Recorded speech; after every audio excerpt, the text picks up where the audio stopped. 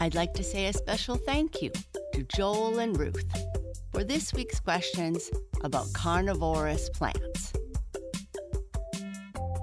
I would also like to thank James, Jay, Stephen, Elsie, Dhruva, Ivy, and Jonah for sending in questions for our next episodes of Sleep Tight Science.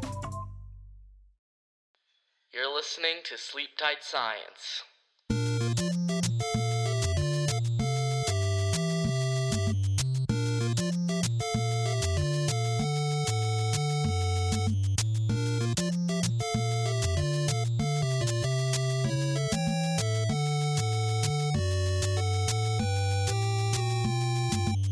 Did you know the provincial flower of the province of Newfoundland here in Canada is a carnivorous purple pitcher plant? What?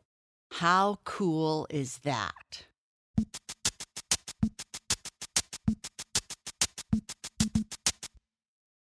What are the different types of carnivorous plants? There are actually about 630 different kinds of carnivorous plants that can be found all over the world, except in Antarctica. Carnivorous plants are classified or divided up into 3 basic groups. These groups are active traps, semi-active traps, and passive traps. Active trap carnivorous plants are like the Venus flytrap, which is probably the most well-known of these carnivorous plants. Its traps look kind of like clamshells and are held open at an angle of about 45 degrees. The shells have lots of hairs and small nectar glands, something that lets out the liquid on them. When the prey is inside the trap, it will slam shut and lock the prey inside. Then there is a second step that actually seals the trap closed as it pushes itself closer together. It might take 3 to 5 days to digest or eat the insect it's caught, depending on the size. The semi-active trap carnivorous plants are those such as sundews or butterworts. The sundews are very beautiful plants with nice red and green colors that glisten or sparkle in the sun. Their leaves are flat with lots of tentacles or glands on their top surface. The butterworts form a rosette-shaped plant with thin, long leaves that are often curled at the edges. The butterworts look a lot like all of the other plants growing around them, except during the flowering season. Butterworts capture or catch their prey with a flypaper-like method, using their sticky, greasy leaves. Passive trap carnivorous plants include pitcher plants. They have a very fancy tube-shaped trap, usually topped with a kind of hood. They are usually brightly colored and sometimes give off a very sweet smell. When the insects smell this smell, they get a bit confused and often fall right into the tube and get eaten.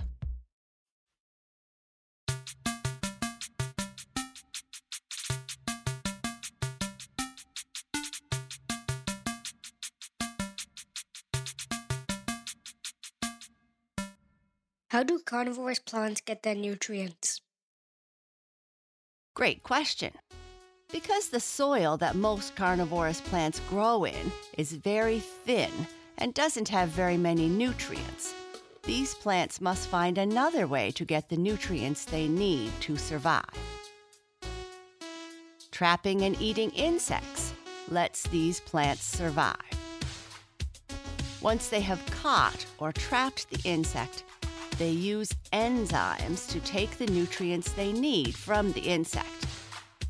Enzymes are a special type of protein that help to break down the body of the caught insect so the carnivorous plant can get the nutrients it needs.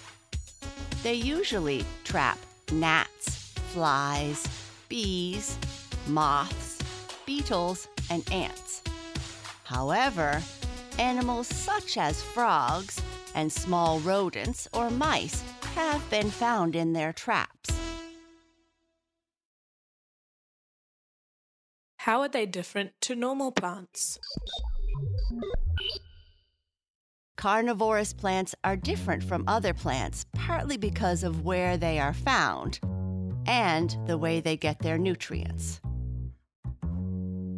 They are usually found in boggy, swampy areas where the nutrients in the soil are very low because of too much water, not enough oxygen, and acidic conditions, meaning the soil is not good for releasing nutrients. So therefore, they rely on the insects for their nutrients.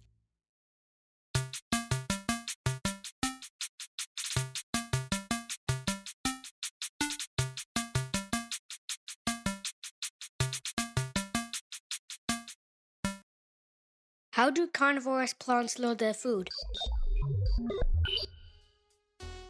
Carnivorous plants use a number of different ways to lure their food. One is color. Some of these plants use color patterns that might only be able to be seen by the insect they are trying to catch. Sometimes hairs are also used to guide the insect into the trap. Smell or scent is another way they might lure their prey. Some of the plants give off a honey scent or a fungal, earthy odor. Nectar is another way that plants lure their prey. The nectar is produced by the carnivorous plant and allows the prey, or insect, one last treat before it becomes dinner.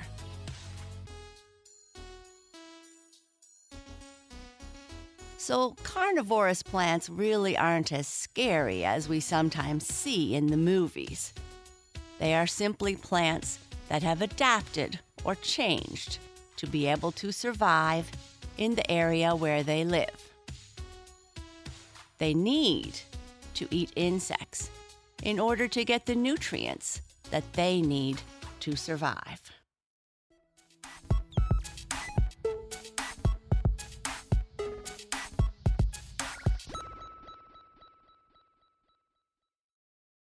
Fun facts about carnivorous plants.